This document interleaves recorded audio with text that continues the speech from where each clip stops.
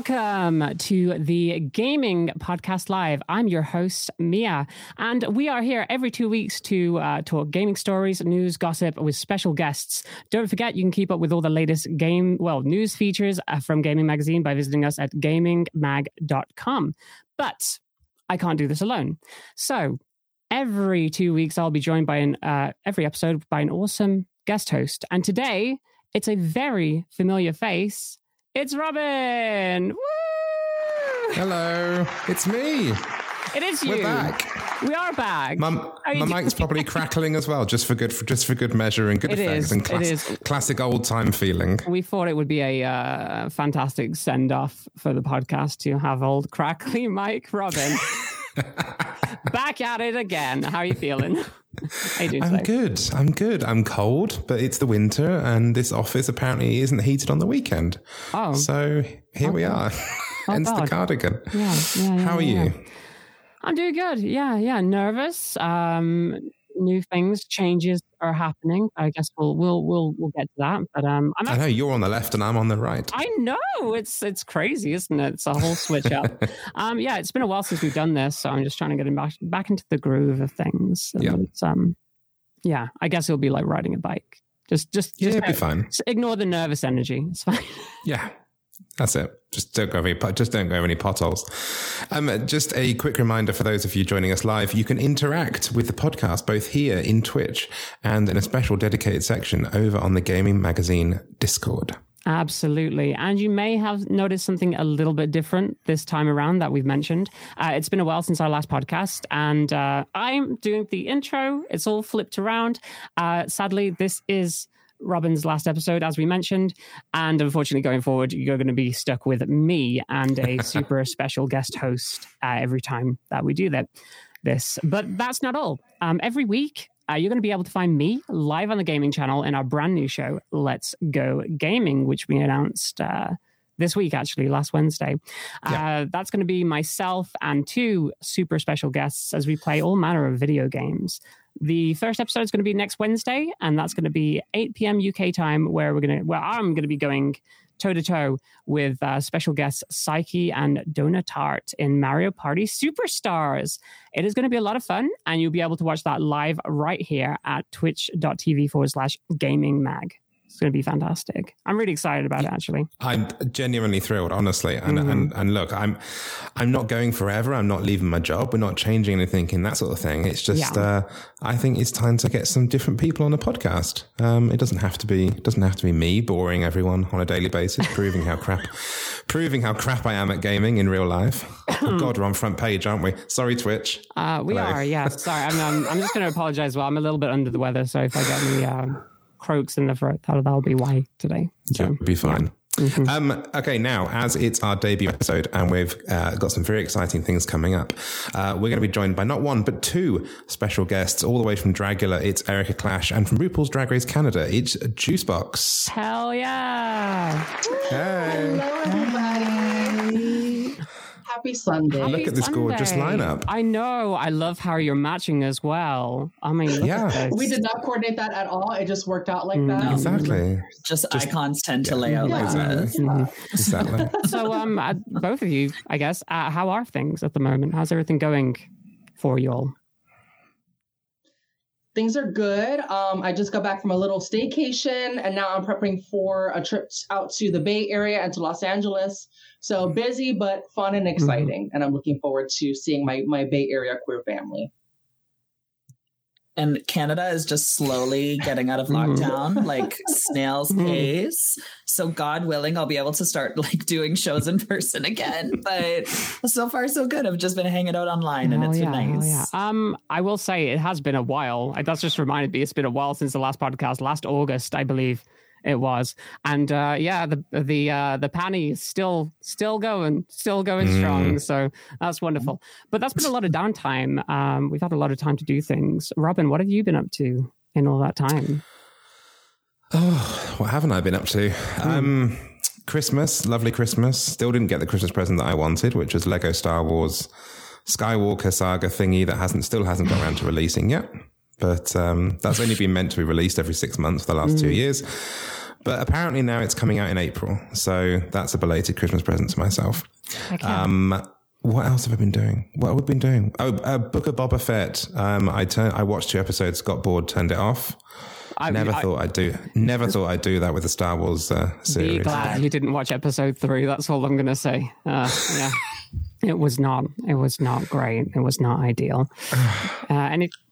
I got like 20 minutes into the first episode and I just like turned it off. It just seems so boring. I mean, that's what we really want from Disney. Well, from Star Wars in general. We want to see old man Boba Fett walking around with a gut, trying to solve problems on Tatooine. Yeah, that's or to be honest with you, there's a certain community on Twitter have named him Daddy Fett. Though. Daddy Fett. Yeah. So take of that what you will. But anyway, no, it's just dry. It's really dry, and you can tell that it was originally written as like a potential 3rd or 4th season of The Mandalorian, but they kind of twisted it out into a separate series. But it stink. Yeah, I spoilers for a few episodes time. I've read ahead. Okay. But yeah, anyway, I don't know what else has been, what have we missed? There's been such a chunk of time. Normally we say like, what we've been doing last week. And I can remember last week, I can't remember 6 months ago. I watched Encanto. Gorgeous Disney film. That was excellent. So everything you've done so far has just been Disney related. Yeah. I guess that just shows it owns everything, doesn't it? So. Oh, no, big news. Eric and I hung out. I was in New York. Oh, yes, that's right. Robin came to my weekly show at Playhouse Bar in the West Village. And we do a drag competition every Wednesday. So he was watching and cheering. I'm sure you gave we give out drink tickets to vote for your favorite contestant. And yeah, it was a fun time. That was cool. Yeah. I mean, finally got my New York trip in.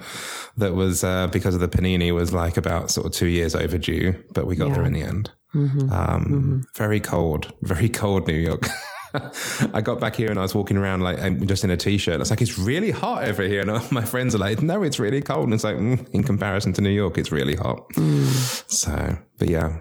Mia, what have you been up to? What have you been doing? All sorts, really. I've been trying to keep myself sane just by streaming all manner of games. But I can't remember anything past last week. So let's just say what I've been doing recently. I've been playing a lot of that new Pokemon game, Pokemon Legends Arceus. And, well, it's typical Game Freak fare. You can hear my voice going, can't you? 2 secs. I'm just going to cough. What's the group consensus of the new Pokemon? Yeah, what does everybody else think before I get into my thoughts? I've been loving it. I think it's what the Pokemon needed, truly. I'm glad we have BDSP, and I'm hoping that, the story is not done. I'm hoping that they patch some more features into BDSP to like kind of meld the 2 experiences together. That's maybe the only thing that's missing for me. But the game on its own, I think it's the future of Pokemon. Yeah, I love it. I think like the graphics are hot garbage, but I'm a simple girl. I'm a simple little girly. I just want to be able to catch my little Pikachu hiding in a bush. And then I just want to look at him and maybe run around. Like, I don't need much. So, but I wouldn't mind like a DLC with like a little bit more story, because I did feel like I thought it was a bit beefier than it really is. It's more of like a catch-a-thon, which I'm like almost fine with, but yeah, I like it. There's definitely a gameplay loop that folds in on itself after a little while. But overall, like the requests, all the little side quests, and getting to have overworld shinies back, shiny hunting, I can already tell is going to be huge for this game. So I'm excited to dig into some of that as well. Yeah. Personally, I'm enjoying my time with it. I stopped streaming it just because I wanted it to be more of an experience for me. But I've been playing it pretty much just sitting up in bed at the moment. All it's been is, my thoughts on it. It's literally, it feels like it's the Safari Zone, but a really big version of the Safari Zone with a lot more cooler mechanics and a lot more stuff you can do. And like, I do really think that this is the way to go with like a third person action version of Pokemon. Obviously, as you said, the graphics are hot garbage. And I don't know, I had similar feelings about Sword and Shield as well as that. Like, I was just really underwhelmed by the lack of like interesting design when it comes to Game Freak. Like, they've kind of like lost a little bit of that spark where it came to game design for the older versions. Like, no interesting routes. It kind of like, I know there are different zones in Pokemon Legends Arceus. But to me, like, they kind of all look very similar within that zone. It's very hard to get your bearings unless you look at the map constantly.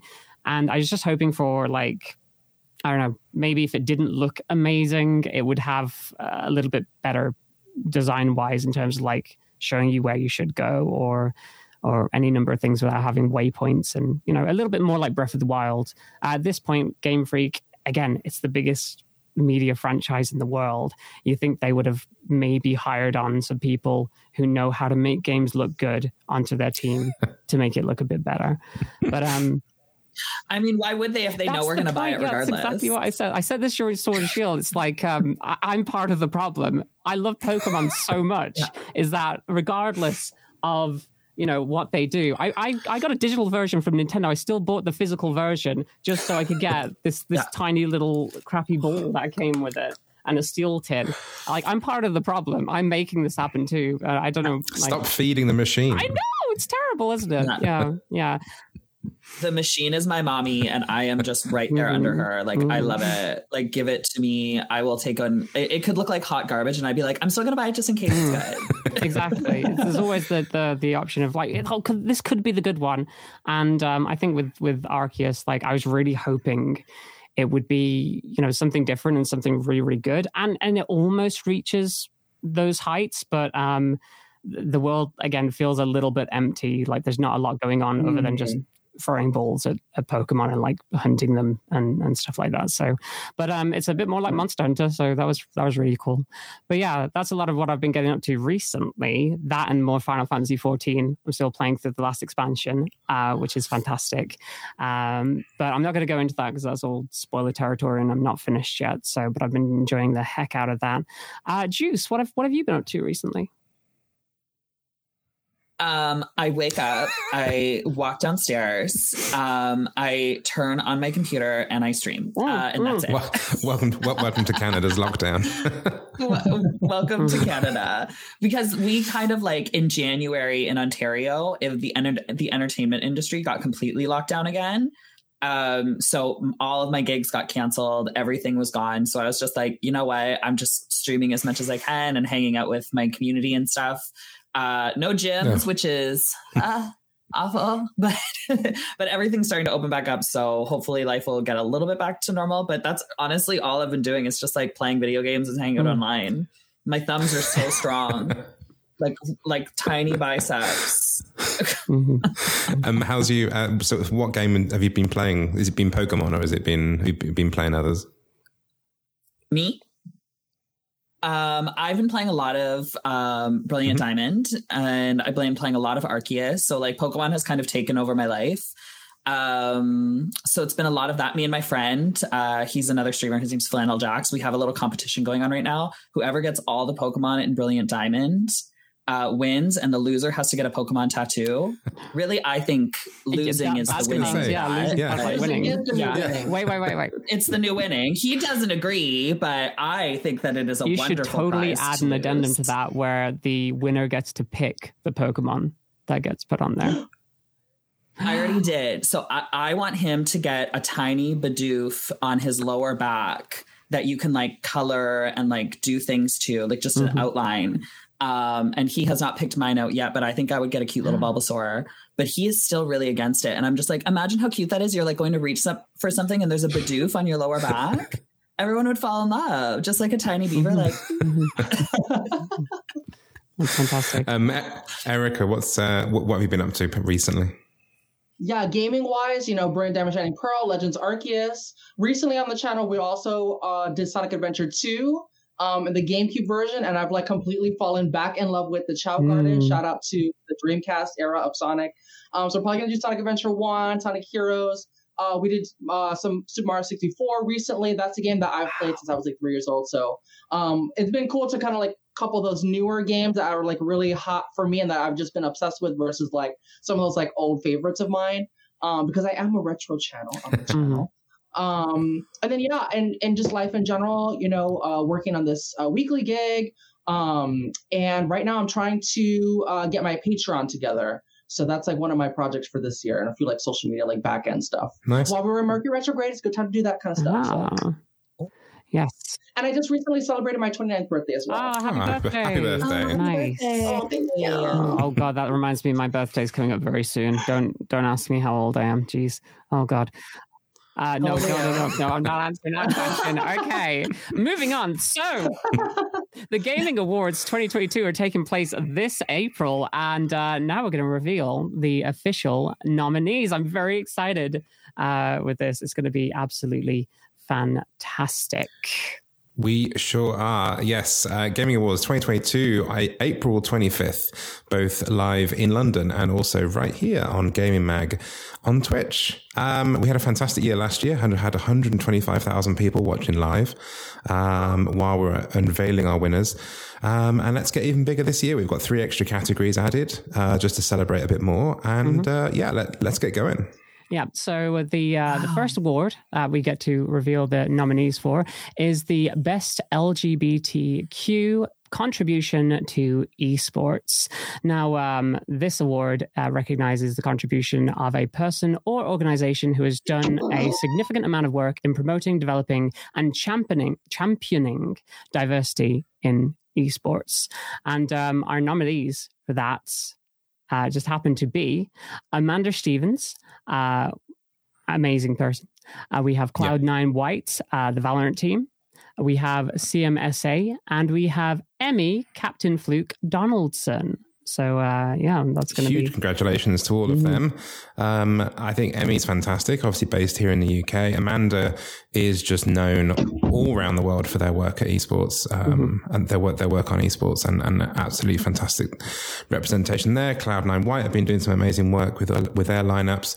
And the CMSA, the Chicago Metropolitan Sports Association, started up a whole esports league in lockdown and have hundreds of players all around the world now, all LGBTQ players.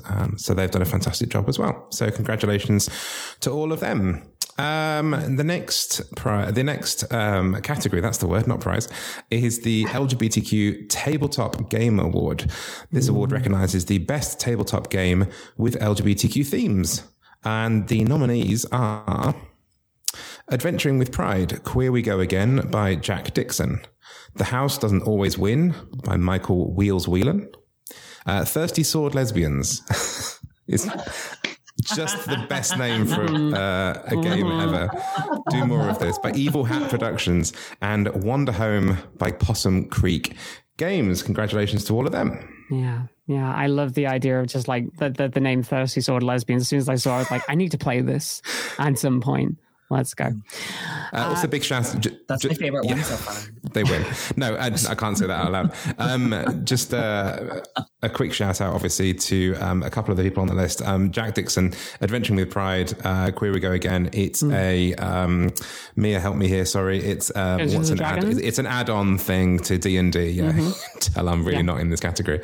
But half of the profits, I believe, go to Stonewall. So congratulations again to him for that brilliant work, and obviously Wander Home, The House Doesn't Always Win, 2 other fantastic games. Absolutely fantastic. The next nominees are for the Best LGBTQ Comic Book Moment. This is sponsored by Square Enix London Mobile, and this award recognizes the best LGBTQ moment in a comic book in 2021. And the nominees for that happen to be DC Pride, number 1 from DC Comics. We have Killer Queens, which is David Boer and Dark Horse Comics. We have The Pride Omnibus, which is Comixology and Dark Horse Comics, and X Factor number 10 from Leah Williams and Marvel. A lot of these are actually really cool. I looked into them personally myself. Obviously, we've got DC Pride. This is a particular magazine, which is more of an omnibus. It's kind of like an anthology type thing, which has a lot of different stories from across the DC universe. DC Marvel. I'm more of a Marvel girl myself. Let's just say that. But across the DC universe, so you've got your Batwoman, you have Poison Ivy, Harley Quinn, and you have like stories that concentrate on their experiences. They're very, very, very different, and it was very, very interesting to see what it's just like to live inside the DC universe. just as a queer character. Then Killer Queens is this weirdly surreal, like sci-fi. It's almost kind of like Guardians of the Galaxy, but with queer characters. It doesn't take itself seriously, and it plays on a lot of tropes. Like within the first couple pages, they're doing unnecessary exposition, talking about who they are and what they do. And it's like, isn't this unnecessary exposition? They're like, yeah, that's fine. We have the Pride Omnibus, which is, again, it's a whole series. The Pride is this actual series that ran, I think, from 2011, written by Joe Glass.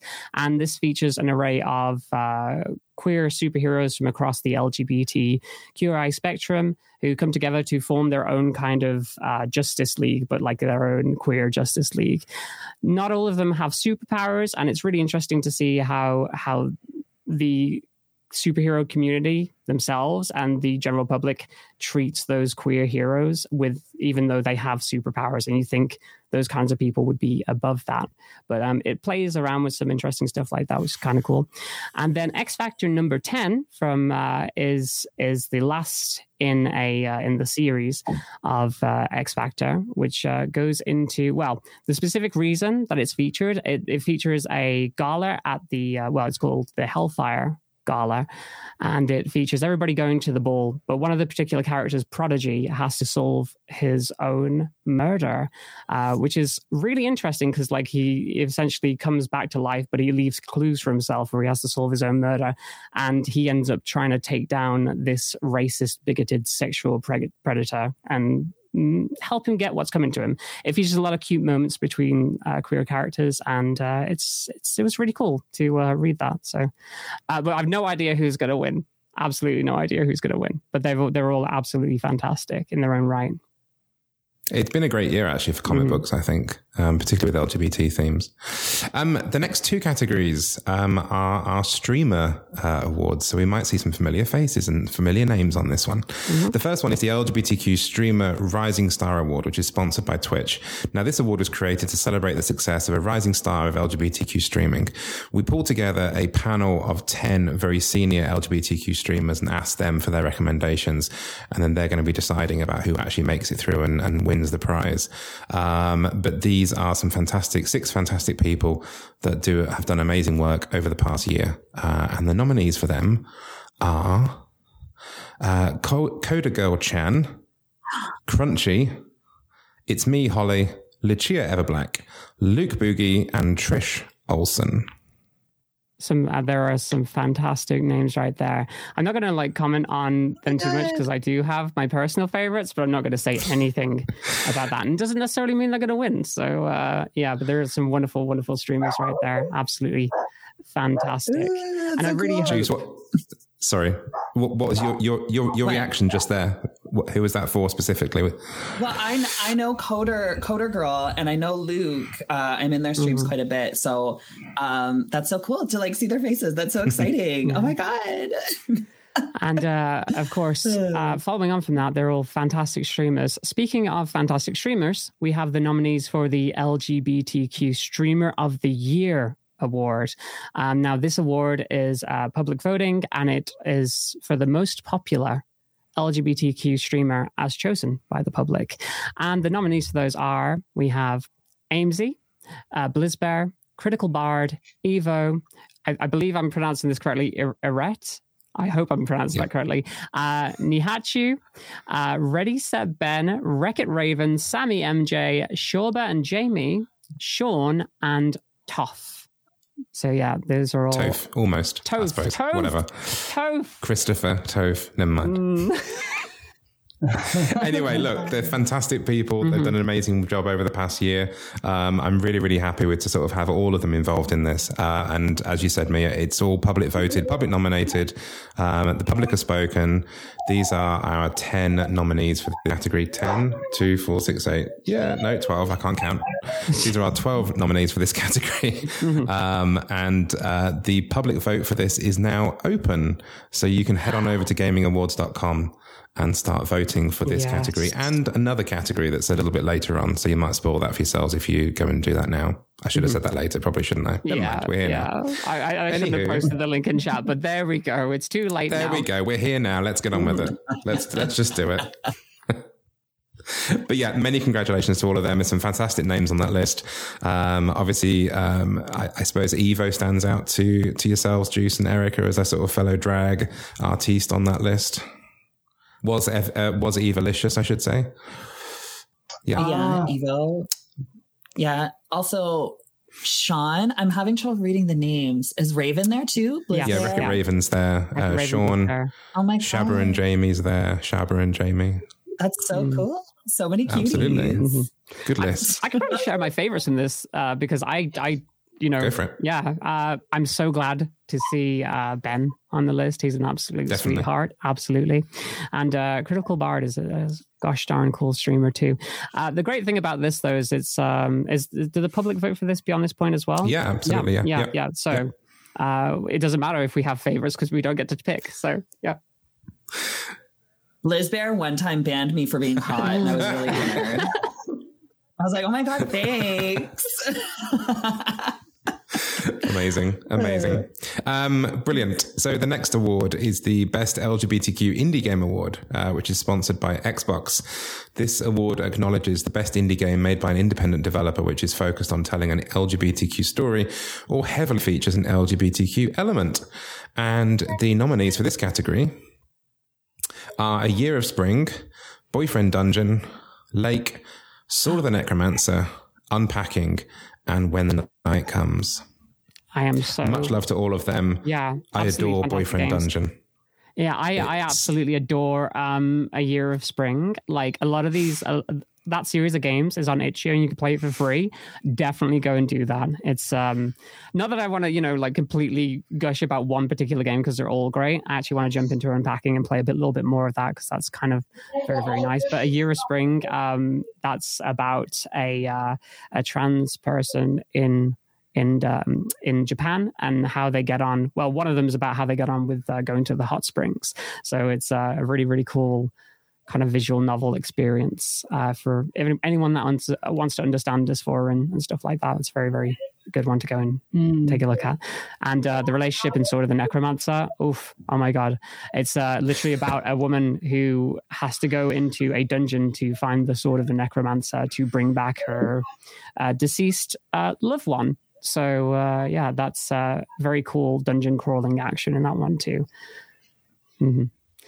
Awesome. Yeah, after this, we have another award, and this one is the Best LGBTQ Character Award, and this is sponsored by Rocksteady. Now, this award recognizes the best LGBTQ character, playable or significant NPC in a game. We have Alex Chen from Life is Strange True Colors by Deck 9 and Square Enix. We have Helmut Fullbear and Bob Zanotto from Psychonauts 2. This is Double Fine and Xbox Game Studios. Steph Gringridge, also from Life is Strange True Colors by Deck 9 and Square Enix. And Meredith Weiss from Lake by Gamius / Whitethorn Digital. So a double nomination for Life is Strange in that category. They have some fantastic characters in that game. Yeah, I was about to say very well deserved. Mm-hmm. Absolutely. Really good to see Psychonauts actually crop up as well. Like that's amazing that they're even on there. Like that, I was so happy when that came through. Mm-hmm. Those two characters, they were actually I should say that they were on the short list or the long list as individuals. But the judges decided to go for the option of putting them together as a couple because they're a couple. Mm-hmm. So we have our first couple nominated, which is lovely. Mm. Fantastic. Yeah, so well done to them. We're now moving on to the Authentic Representation Award, sponsored by Marvelous Europe. This award recognizes the best LGBTQ character. Oh no, I'm reading completely the wrong one. The Authentic Representation Award, which recognizes the art of authentically representing the LGBTQ community in game and how well that's done. And the nominees for that one are Boyfriend Dungeon, Life is Strange True Colors, Unpacking, and Unsighted. Again, good to see Boyfriend Dungeon there. And of course, we're seeing Life is Strange there because what an amazing game it was, particularly from telling an authentic LGBTQ story. Yeah. Yeah. I love their representation of those characters in Life is Strange, just getting to grips with just their interactions as people and just happening to be queer people with the world around them, especially Alex's journey is quite, it means quite a lot. So, yeah. Definitely. Those are all fantastic games. But moving on from that, we have the Industry Diversity Award, sponsored by Hang of 13 and 2K Games. This award celebrates an organization or person who has done a significant amount of work in promoting, developing, and championing diversity in the global games industry. And the nominees for this are I Need Diverse Games, London Gamers, Uki's Raise the Game Pledge, and Women in Games International. Congratulations to everyone. I mean, this is actually just to note this one. This is 2 years in a row now that I Need Diverse Games has been nominated. They actually won last year. So can they win 2 years in a row? That's the question. But also it's good to see extra people on this list. We have Yuki with their Raise the Game Pledge, which is an amazing initiative here in the UK about promoting diversity in the UK games industry. So they're doing a fantastic job there. Women in Games International doing an amazing job all around the world of promoting sort of women in the games industry. Does what it says on the tin. And London Gamers leading the way with an amazing nomination there about all the work they do, both in person, but particularly for the last year, about all the sort of work they've been doing to keep everything together and keep their community going during the pandemic. I'm so happy to see I Need Diverse Games on the list again for the second time. I'm so glad that there are so many organizations that are working towards improving diversity within the industry. Obviously, with everything that's gone on in the last several years, we know for a fact that's definitely needed, some of which we've talked about on this podcast. So the more I see here, the happier I become. What's up next, Robin? Definitely. Up next is the one that I spoiled earlier, which is the Gaming Magazine Readers Award, sponsored by EA Games. This award celebrates Gaming Magazine readers' favourite game of 2021. And yet again, this is an opportunity for the public to get involved. We asked all of the contributors to Gaming Magazine to name their favourite games of the year and came up with this list of nominees. And now it's up to the public, the readers, to go and have their say. So the nominees are Boyfriend Dungeon, Forza Horizon 5 from Playground Games, Metroid Dread, Mercury Steam Nintendo, Resident Evil Village from Capcom, Sable, Shedworks Real Fury, Shin Megami Tensei 5 from Sega, Super Monkey Ball Banana Mania by that studio and Sega, no, don't make me pronounce Japanese, sorry. And The Great Ace Attorney Chronicles from Capcom. Mia, can you pronounce that Japanese studio for me, please? Ryuga Go Toku. Thank you. Amazing set of list. People will be wondering, if you maybe haven't quite plugged into, why Forza Horizon 5's on this list. For a mainstream racing game, you can choose pronouns. And it's a really, really amazing sort of step in the right direction for just normalizing pronoun usage in such a mainstream sort of popular game, which is great. Yeah. AAA game. I was trying to think of another word, but we'll just go with, I was going to say straight friendly, but that's the wrong thing to say. Straight game. Yeah. I'm absolutely so happy with some of the games on this list as well. I don't know if you can tell from behind me, but I'm a massive Nintendo fan, as some of you already know if you're listeners to the podcast.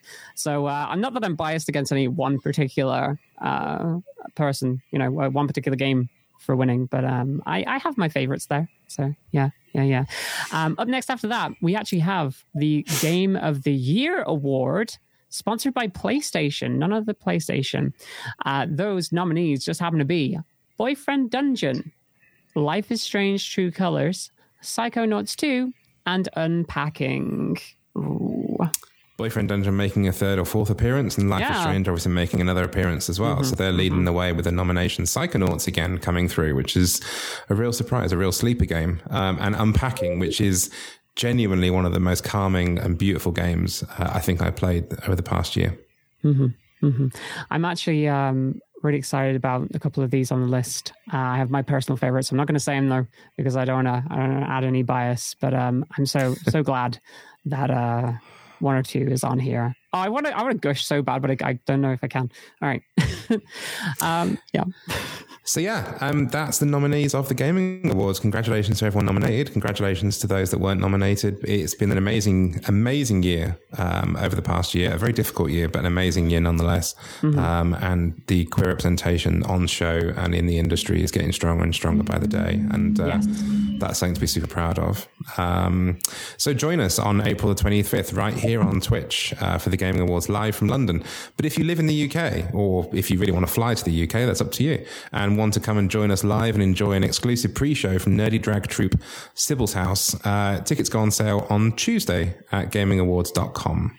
Yes. So that'd be Sybil War and a fantastic nerdy drag troupe for a half-hour pre-show that won't be seen anywhere other than live in the theatre. So be there, be square, enjoy the show, and then find out who wins on the Gaming Awards.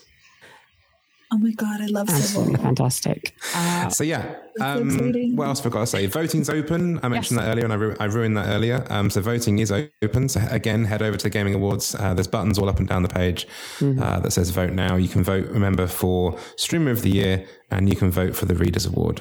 So do have your say.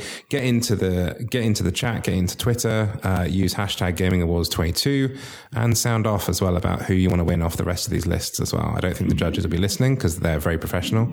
But it'd be good to sort of like have a good chat and really celebrate some of this wonderful, wonderful year of awards. So thank you, Mia, for helping us through that. That was excellent. No problemo. So now, Juice and Erika, it's time for your spotlight. So let's get to know you a little bit better. Yes. So, well, first of all, when did you both start streaming? Actually, I know this. I know it's 2021, wasn't it? What did you both start streaming?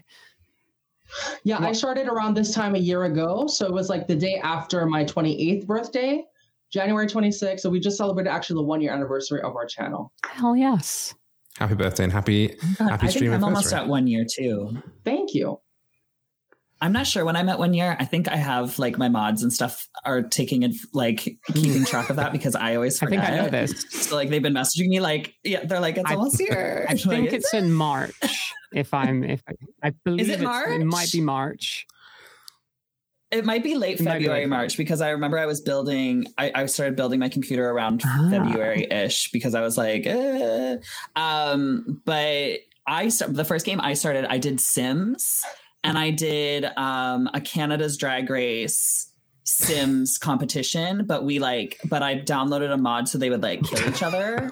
And it was basically just so I could eventually win. I was going to say, was it avenging your season? It was just avenging my season. I won, and there was twists, there was turns. The cops killed Lemon on accident. I was furious. And then at the end, when I was ready to come out on top, Brooklyn Heights killed me, and it was just a crime. But Queen of the North, that's I guess. A shame. Yeah, she's the host, I suppose. Yeah, I guess. Jace, what do you think attracts people to your content? I'm hot. That's true. I mean, I'm not going to argue with that. So.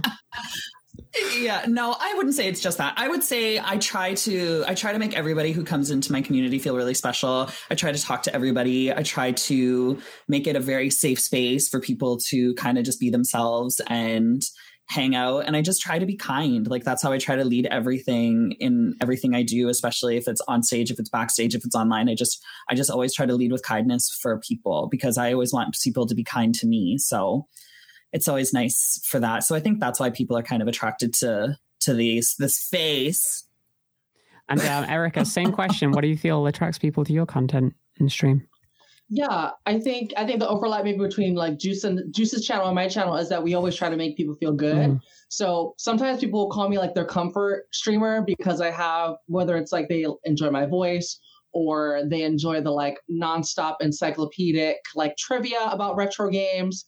Or if it's just like, them sharing about their day and like them also getting to see the minutia of my life, because you see my family come in and out here and there in my streams, or like you just get to see my dog. Like just the things like that I don't think I really took the opportunity to share with people before I started streaming. So it's really a chance to get to know me both in and out of drag.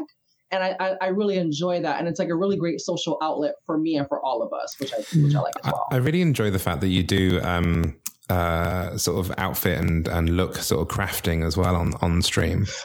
Yes, we've done a few crafting streams depending on what I'm working on. We did a slime making tutorial one time, and then I showed how I do all of my color mixing because I custom mix all of my pastel colors that I use for my makeup. So things like that, like painting streams, stoning streams, people just love it because it's an opportunity again for that like social outlet. Mm-hmm. And I do have a few crafty folks like in my community as well that like love to share their artistic wares as well. Yeah, cute. Following on from that, actually, so I know that you're a bit of a Nintendo fan, but I wanted to ask, what kind of games do you enjoy playing the most on stream? Like, what brings you joy, like with your audience? Yeah, I mean, I think for me, sometimes it's like breaking down those deep cuts that maybe people have not played before. So we've done like a little bit of old school Castlevania. We did a 2D Metroid series, and that was really like us connecting all the story dots along the previous 4 entries so we could get ready for Metroid Dread, which I'm so thankful Metroid Dread is nominated because it needs to win because it's the game of the year for me. Anyway, so yeah, getting to just nerd out and like get down to the fine point on like story analysis and also the history behind the games. I really, really love as well. So yeah, that's why we're a retro channel. Obviously, Pokemon is huge. Pokemon is great for people that just want to like hang and chill, while you're shiny hunting, especially. So stuff like that can be really, really fun. Absolutely fantastic. Oh, and we love to do the occasional horror game as well. So the kids, whenever we reach our sub goals, we always do a horror game to kind of, torture me, kind of get that Dracula vibe a little bit. I've seen a lot of the makeup kind of costumes that you do are related to what you're playing as well. So it's very interesting to see. Yeah, on a low key way, like we did FNAF 3, so I wore like my Monokuma outfit, stuff like that. Or like we were shiny hunting for Weasel last week, and I finally got it, but I had a little fur face kini on. Stuff like that. And Juice, same question to you. What kind of content do you enjoy? What kind of games do you enjoy playing? What brings you the most joy? I mean, I like to do a big variety of games, but I think I get the most excited when I get to do things like story kind of games, like Seeing Life is Strange. Like we played through the whole series with that. What was that one game where it was the twins and the one twin was trans? Oh, I know this. Why am I blanking out? Tip of your tongue. Yes. Robin should know this too. Remember Me? I know. I'm blanking on it. Something. What's it called? Like that. It's like maybe it's Remember. I know what you mean. I can't remember, but I loved it. But that was the first time I sort of played a game in that sort of realm. And then ever since then, I've fallen in love because I feel like it's almost like we're all watching the story together. We're all making those decisions together. And it's like you get to kind of like, it's like watching a movie, but you're like interacting with it. So those just make me so excited when I get to do days like that, because it really feels like I can connect with the community and I can chill with them, but then also still be able to play the game. When it's like I'm playing a game like Fortnite, when I'm just like, guys, I promise I'm watching, but Jesus, I don't want to die. Like Chad has brought up, it's Tell Me Why. That the name of that game. Of course. Yes. Remember Me is a film apparently with the sparky vampire out of Twilight. I forget his name, Robert Pattinson, apparently. Yeah. Oh my God, I'm so sorry I blanked on that. I mean, it was nominated for a lot of awards last year. So. Never mind. I mean, yeah, it's an amazing game. And it is, as you say, is true. It's like watching a movie and then just getting to sort of like contribute to that and steer it in that direction. Yeah, because you never know how it's going to like plan out because it's all based on your decisions, right? It reminds me of those Goosebumps books when we were growing up, of like Choose Your Own Adventure with the Goosebumps books. Absolutely. Like I can't read, so that's fine. But that was a joke. Love it. That didn't land. It's fine. It's fine. It's all good. It's all good. Don't worry. Like the amount of terrible jokes that we've made on this podcast. Oh yeah. Don't. It was like I thought it was a cute little one. It's fine. Did land. I will ask as well. How did you find being able to be? Obviously, drag is such a social thing in terms of like shows and the like. How did you deal with lockdown and dealing with drag in lockdown? How did that go for you? Anybody could jump in on that. Robin, would you like to jump in on that? Well, for me, no, carry on. I remember I was, so when my lockdown started, it was when my season premiered. So with Canada's Drag Race. So I was meant to have this like travel and tours and bookings and like kind of really get that Drag Race experience, especially because we were the first season of Canada. We were like being really hyped up because it was just kind of starting when spinoffs or like franchises were really starting. So it was really huge for us to kind of get this. We were supposed to be announced at DragCon. Like it was supposed to be big. And it still was. I mean, it was still a huge reception and everybody really loved it. And my season is iconic, but I think so. Yeah. I love your season. Thank you. I appreciate it. Even though I was only there one episode, it was a good episode. But but for me, it was one of those things where I was like, I need to find a way to like connect with my fans in a way that I wasn't able to do. I want to find a way to still find a niche, because with a lot of people, they think like once you're on Drag Race, you're like, that's it. That's the Olympics of drag. I've done it. And what I think a lot of people don't think is once you get on that, you're like, okay, now what? Now what do I do? Like where do I steer this platform, and where do I steer this kind of fan base into kind of still remaining relevant, but also kind of poking out in a crowd of 100 girls that look just like you, right? Especially me. Like I'm just like a cute little blonde girl. Like we're a dime a dozen, you know, especially with Drag Race. So I really wanted to be able to find something that made me stand out and sort of fit a little bit more in with the things that I'm passionate about and with the things that I'm a little bit more associated with my brand. And Twitch just felt like a really natural progression for me. And I put my whole self into it, and I work my tail off. I almost swore. I work my tail off on this. So I'm really happy that it kind of is taking off and thriving in a way that, you know, I was hoping it would. I think I was really, obviously as sort of like a Drag Race fan, I was really gutted for your season, because you were the ones, as you say, you were literally as the pandemic hit. And you're probably the first cast, I think, out the back end of it that weren't able to go out and hit the clubs and get that immediate pickup and get that kind of reception and everything else. And I think that there's been this kind of like, I don't know how many, 56, 60 of different series now that have aired in like the last 2 years. 400 million. But there's this window at the moment of people that are struggling to have that immediate kind of reaction of beyond the TV series, go to the clubs, get that kind of immediate kind of circle of feedback and stuff. But I think doing this has been a great way of getting that. Yeah. Well, it's been a way to kind of like curve it. And out of a lot of the girls from my season, I really had to put in the footwork because they had more episodes than I did. You know, I got one real solid episode, but I didn't get a lot of that time to get a lot of those content to keep in people's minds. So I had to really just be like, hey, don't forget about me. Did you get a reunion? I don't think you got a reunion either, did you? I mean, like I love my sisters. I love everything about it. But our reunion was a year later. Of course, yeah. It was essentially just a Priyanka show. Like, I love her so much, but like, it was literally like us all being interviewed by Priyanka, surrounded by Priyanka's outfits. Like, it wasn't a reunion. I was there for 10 minutes. Like, it was silly. And it's like, they were trying to rehash things that like we had all already talked about. It had been like 2 years. No one cared anymore. And then it was like Alona and Bobo screaming at each other. And then Boa calling Priyanka out for not texting her back. God. It was a mess. So I was just like, I got my check and I was like, bye. Like, yeah, just to follow up on that, Erika, obviously, I'm not sure if there are any like major lockdowns or anything going on right now for you, but when they were up, what kind of effect did that have on you? And obviously you do shows and stuff. So how much of a negative impact did that have? Not to dive too deep into like trauma, but yeah. yeah. Spill. Yeah, we'll gloss over it in a TV sort of way.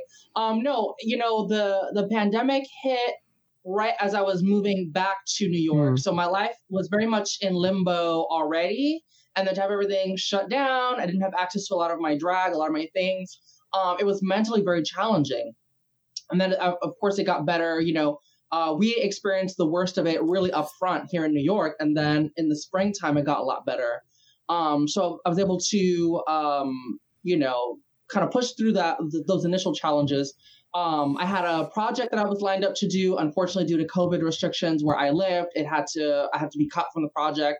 That was also very challenging. But, you know, then I got to actually go on tour with Jimbo from Canada's Drag Race later that year. So it kind of had its pluses and its more minuses maybe than pluses, but I think I had another one of those light bulb moments. Another one happened when I worked with Twitch back in 2019. This is in the before times, obviously, where I really wanted to stream. And I was like playing games and like commenting and like sharing all this trivia and all this joy and knowledge.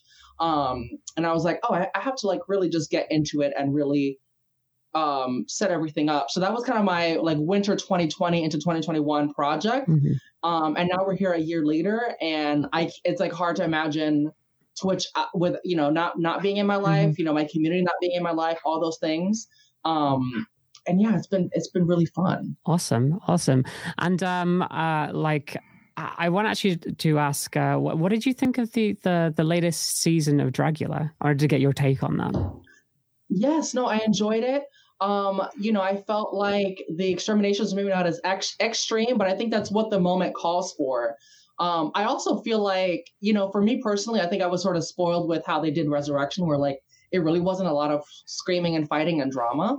So that part wasn't as engaging for me. I also just don't really love to watch that in other shows either. I really just want to see the floor shows, and like I want to hear some debate about the art as opposed to like, you know, yelling and screaming about just petty things. But you know, I'm really excited that Dragula with season 4 has like taken its place in sort of like horror, the horror genre as a whole, and like we're a part of horror history, being like this sort of queer focused competitive reality show in that sphere. So I love that, and I'm excited for that. And I'm sharpening my claws when I can go back. You don't like when they scream at each other? Well, I mean, you know, I think it was fun. The first episode had the sort of like fun shade that you could just throw at it. But then at a certain point, I think they were hitting home the similar points, or it just became more about this, like they said. That part just wasn't as engaging for me personally. Oh, for me, I was glued to TV. I was just like valid. Dragging totally each other. I was living. Right, and like I don't necessarily need our seasons to be like kumbaya, but like I would love to hear more heated debate about the actual drag that was presented, as opposed to just like personal things that come up. It did get a bit personal, didn't it? You know, that there was a couple of moments in that series that watching it, I was like, oh, this is getting uncomfortable.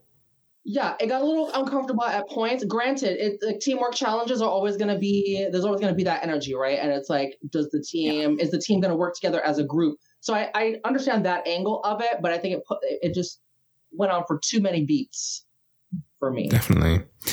Juice, can we talk about episode 1 of RuPaul's Drag Race UK versus the World? I'm still sensitive about it. I still feel bruised. I still feel betrayed. I don't honestly know what happened. We're going to just do some spoilers. It's been nearly a week.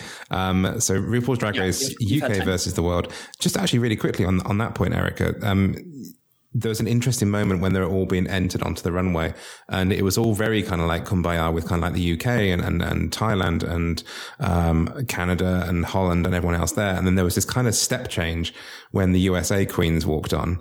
And it all got very bitchy very quickly. And it's just like, oh, I didn't like that bit.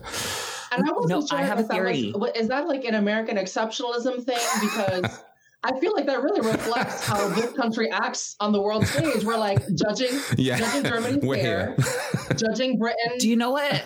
Politics. Do you know what I think that was? I think I have a theory about that. Like I've thought way too hard about this, but I have a feeling when the American girls walked in, I think because for all of the franchises, the US is the blueprint. They're always going to be the girls that are the most popular. They're always going to be the ones that get the most viewers, the one that get the most shows, the one that's traveled the most, is one that people are always going to pick before us. Like clockwork. You should see in Canada, if they can get a US girl before a Canadian girl, they are jumping on it. They don't care if they have to pay triple the price. They will leap on it. So all bookers in Canada, if you heard that, you didn't shut up. You didn't hear that. But so I think when the American girls walked in, I think for the other girls, it's just like, oh, now it's real. Now it's a competition. The American girls are here. Like now it's all kind of like laid out, especially with Mo walking in that, like she looked incredible. So I think that really just like changed the tone.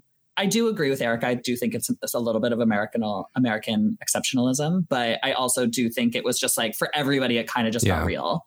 From an audience member. I think I agree. But let's fast forward through all of that. And we have to understand that. We have to then understand that Lemon was, as part of the show, had to do the talent portion, which actually I thought was really, really good. And I thought her song was really funny and I think very talented. And the dancing, slight read about the face not being engaged, but whatever. It's probably the Botox. She did say she got lip filler, so see, there you go. There's just a little word. Exactly. She was having a lot of fun, but couldn't express it. But then her outfit at the end was stunning, and then she landed in the bottom two, and then got sent home. I'm still mad. It was really hard. I have such a soft spot for Lemon. Their performance in the pageant. Yeah. On season 1 just won me over, and they looked really heartbroken. She reminds me a little bit in some ways of a similar journey as Ms. Cracker, who went through her season and always never quite broke through, never quite got to the top, always was being slightly unfairly judged and held to a higher standard. And you could see almost the mental breakdown starting, and it was cruel. But when you got the likes, and look, I'm British, but I will happily throw a bag of chips in the bin. When she's turning up with mismatching colours, mismatching paint and everything else and claiming she's the funniest person in Britain, she needed to be in the bottom two and she needed to go home. I think a lot of us have these different opinions about who should have been where and who should have done what. But again, it all kind of comes down to there. It's a TV show. If anybody, especially anybody in the chat, I'm not looking at the chat right now, but if anybody's in the chat and you're sending any kind of hate to Pangina, you're ugly, you're gross, that's super weird. It is just a TV show, but I do feel like Lemon was a little unfairly judged, but you have to take in consideration she was the first girl to walk on. So they're the first things they're going to write down are going to be the first things they see. I do think a lot of the things that were said were unfair, but that also could be blame it on the edit. They could have said different things to different girls. But I do agree. I don't think Lemon should have been in the bottom. Her look was, I think, beautiful. It was literally a couture recreation. But you know what? She wore a crown. That's bad luck. It was a little bit presumptive. It's not even presumptive. Wear a crown, be hot, but it's bad luck. It's bad luck. You never wear a crown in a pageant. It's bad luck. But I had a quick question just to lighten things up before the end, and I don't know if this is bad manners towards drag performers, but I wanted to know how each of you chose your stage names. Does anybody want to? Is that okay to ask? Can I ask that? Fine. Okay, go. Erika, you go first. You go first. So Erika is what my mom would have named me if I had been born or designated female at birth. And then Klash comes from Mario Klash. For those Virtual Boy fans out there, Mario Klash was the like 3D version of the original Mario Brothers. And I always just loved the name. I love the alliterative nature of Erika Klash. And so that's where it came up, because really my drag is all about being this cartoon that's pushed themselves, this demonic glitch that's pushed itself into our dimension. And so that kind of sounded appropriate. Hell yeah. It's a nice even 10 letters. JuiceBoxx. I love that. Explain JuiceBoxx. Are we still on the front page? Yes, technically. Okay. Okay. PG version. Yeah. Okay. So I remember before I started doing drag, I just wanted to be just a hot girl doing hot things. And a friend of mine said, we were watching Will and Grace, and Karen Walker picked up 2 boxes of wine and said she brought JuiceBoxxes. And he's like, oh my God, that would be so silly. That should be your drag name. And I went, oh, let's look it up. Let's look up what that would mean on Urban Dictionary. And it means exactly what you think it means. If you need to Google it, if you need to do whatever you want. So think about that. And I went, that's let's do that. And then I started drag, and I never took drag seriously. And then all of a sudden I took it seriously, and I was too deep in. So the name had to stay. We couldn't change it to something more appropriate. I'm just watching Erika furiously Google in the... I just Googled it. Y'all, you will not regret it. Fantastic. Okay, final question.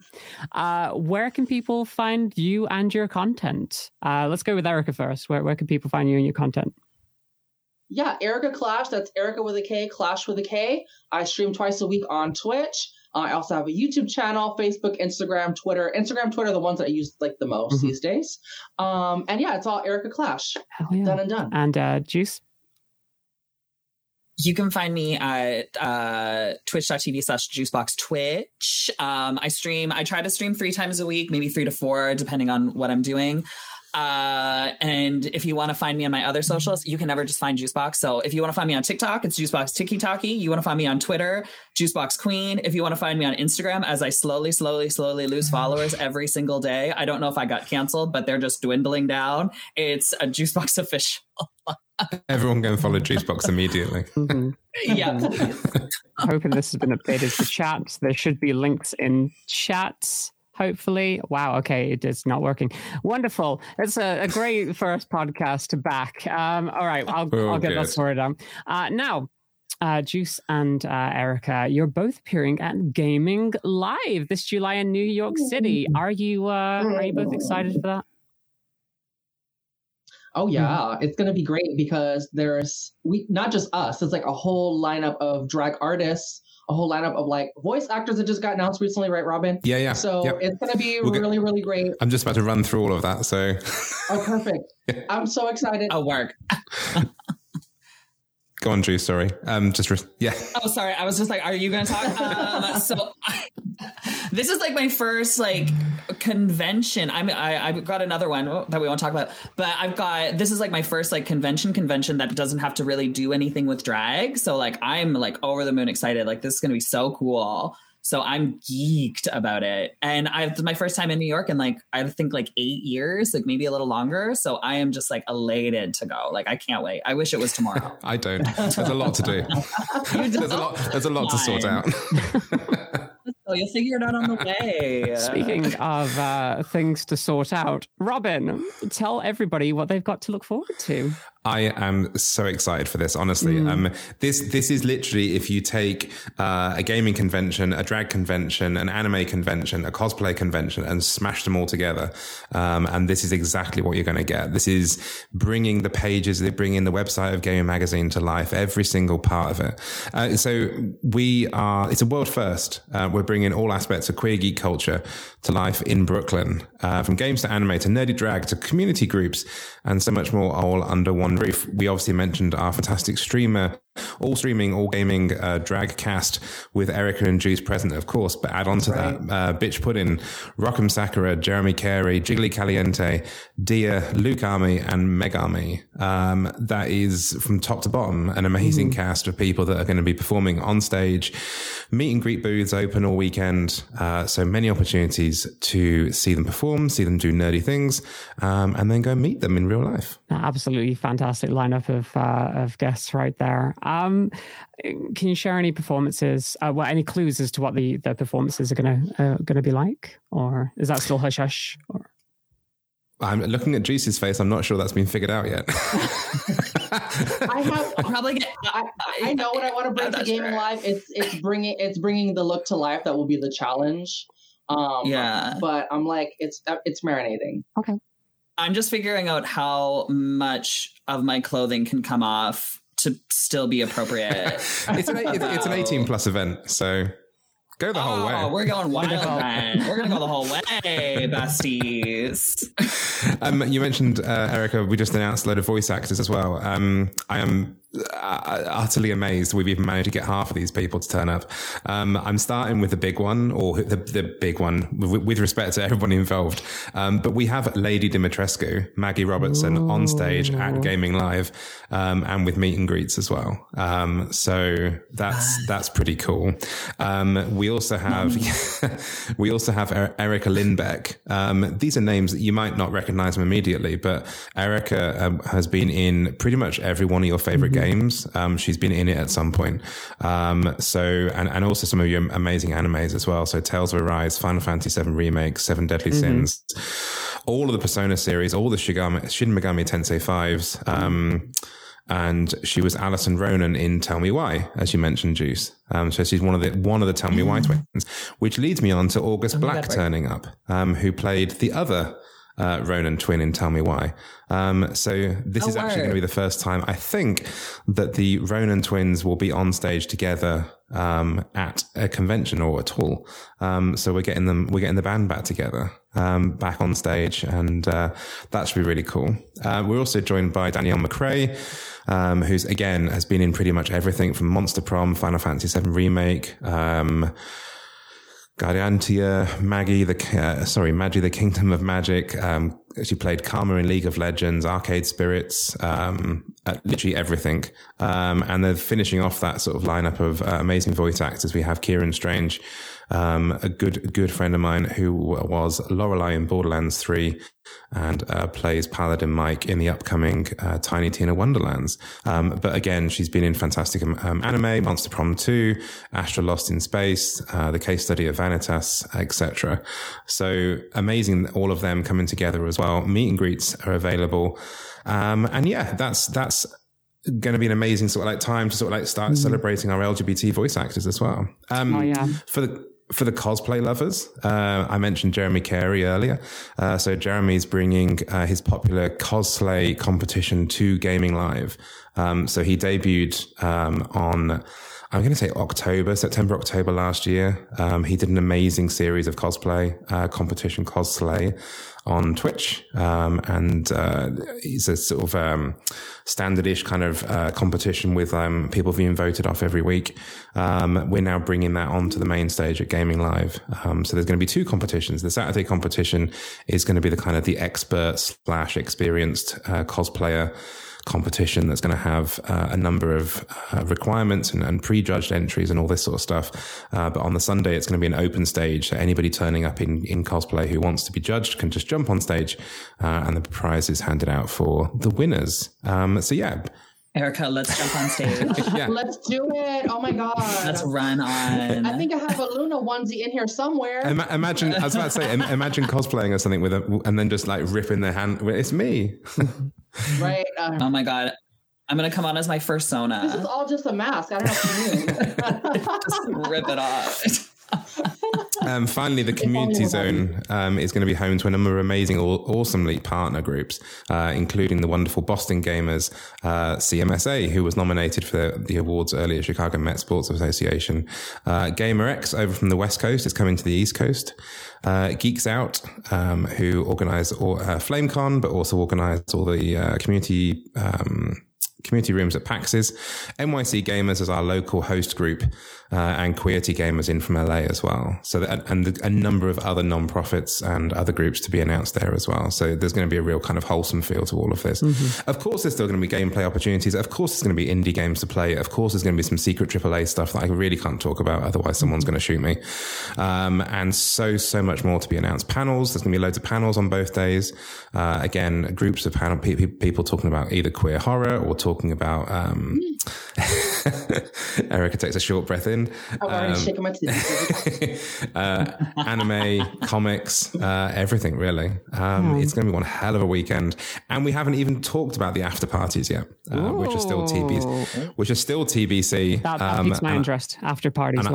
The Saturday party. I really can't say anything because we haven't got anything on a contract yet, but it's very big and it's very exciting. Just DM us. I'll pass you the gossip, but yeah, it's going to be one hell of a weekend. I'm guessing maybe we'll see some of your favorite faces from gaming walking around as well. Yes.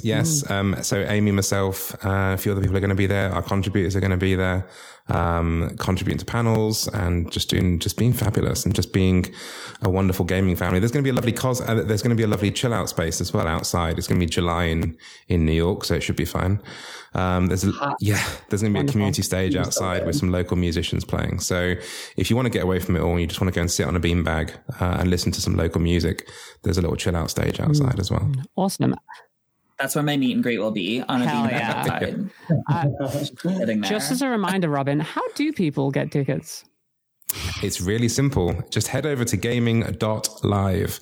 It's that simple. Just go to gaming.live, and all of that information that I just spouted off at you will be available. There's loads of big buttons to go and buy tickets.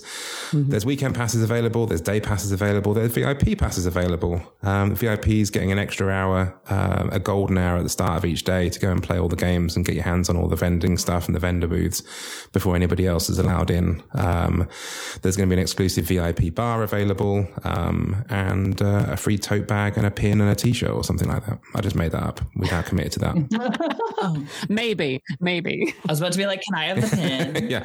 Honestly, a pin would be fantastic, though. Let's see what we can do, Robin. Let's see what we can do. We'll make it work. Mm-hmm. But yeah, super excited. Tickets are on sale. They're selling really fast. There are only 6,000 available. This is a very small convention.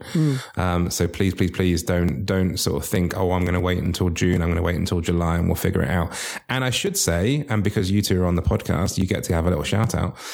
Each of the queens, each of the drag artists, I should say, excuse me, and also each of the community groups have a discount code. And if you type in, is it Erika Klash and JuiceBoxx, I believe, as codes, you're going to get 15% off. And I think it's JuiceBoxx. JuiceBoxx 15. Beg pardon. Well, check out the socials anyway. It's all on all the artists' socials. Go and find your favorite. They get a little tip out of it as well. So it's all the better. Wonderful. Fight. No, I'm joking. Fantastic. So yeah. Erika and Juice, thanks. Yep. I'm literally doing it. I'm signing off. I'm doing the sign off. Thank you so much for joining us today. It's been an absolute pleasure to have you both. It's one hell of a way to restart the podcast, and I'm excited for 2022. It's going to be a big year. It's honestly, it's been so much fun having you on. I've enjoyed the energy that you've brought to the cast for this first one back. So I'm really, really happy for you all to have been here. You. I appreciate it so much, and it was super fun. So thanks for having us on. Thank you for having us. Happy new beginnings to the gaming podcast, and we'll see you soon. Yeah, and hopefully going forward, it's also going to be like as cool as this one has been, because from here on out, I am by myself. This is Robin's goodbye. So a big old goodbye. We've really set the standard pretty high for you. Big shoes to fill. It's all downhill from here. Let's go. No. Every week it's got to climb. Okay, every week. I'll see what I can do. But in the meantime, thank you so much for joining us on this episode of the Gaming Podcast Live. We will be back in 2 weeks' time with the next episode. But that's not all. But that is not all. I was just about to say that is not all. But it's not all, is it, Mia? Oh, no. Yeah. Sorry. That's me. Yeah. Yes. Let's Go Gaming Wednesday. Let's get promote. It's the quality is so up there. Let's Go Gaming's happening this Wednesday, so make sure you come along to that. It's going to be, as I said at the beginning of the podcast, it's me, Psyche, and Donut Tart at 8 p.m. UK time, having a showdown. We're not showing anything in particular, but we're having a showdown in Mario Party Superstars. So that's going to be all kinds of fun. I'm so looking forward to it. I'm going to get my on a weekly basis after that. On a weekly basis after that, there's going to be a wonderful array of streamers. Yes. So who knows might be popping up your to play some games. Probably. Actually, on the gaming channel. If you want to let me know who you'd like to have on the podcast or the show, tweet at me at the Miabyte. You can do that on Twitter, or tweet at Gaming Mag as well if you want stuff on the show, any of the shows. Jimbo. Yes. Jimbo only as that ghost, and he just needs to keep throwing baloney at the camera as well. Jimbo for the whole interview is just going. Throwing baloney. I still haven't recovered from that. I don't think I ever will. Top tier. Subscribe to the Gaming Mag channel on Twitch so you don't miss any of these amazing shows. And there's a lot coming up. Remember that also the podcasts can be listened back anytime on all major podcast platforms. And if you're there listening, hello, you can come on over to Twitch and watch us next time. It's much more chaotic because it's live and it's good fun. And I won't be here, so that's even better. None of the weird stuff gets edited out either, so you definitely want to come watch it live. So head on over to twitch.tv/gamingmag. Yeah, definitely do. But in the meantime, don't forget to keep reading Gaming Magazine, and we will see you all soon. Bye for now. Bye for last time, Robin. Bye.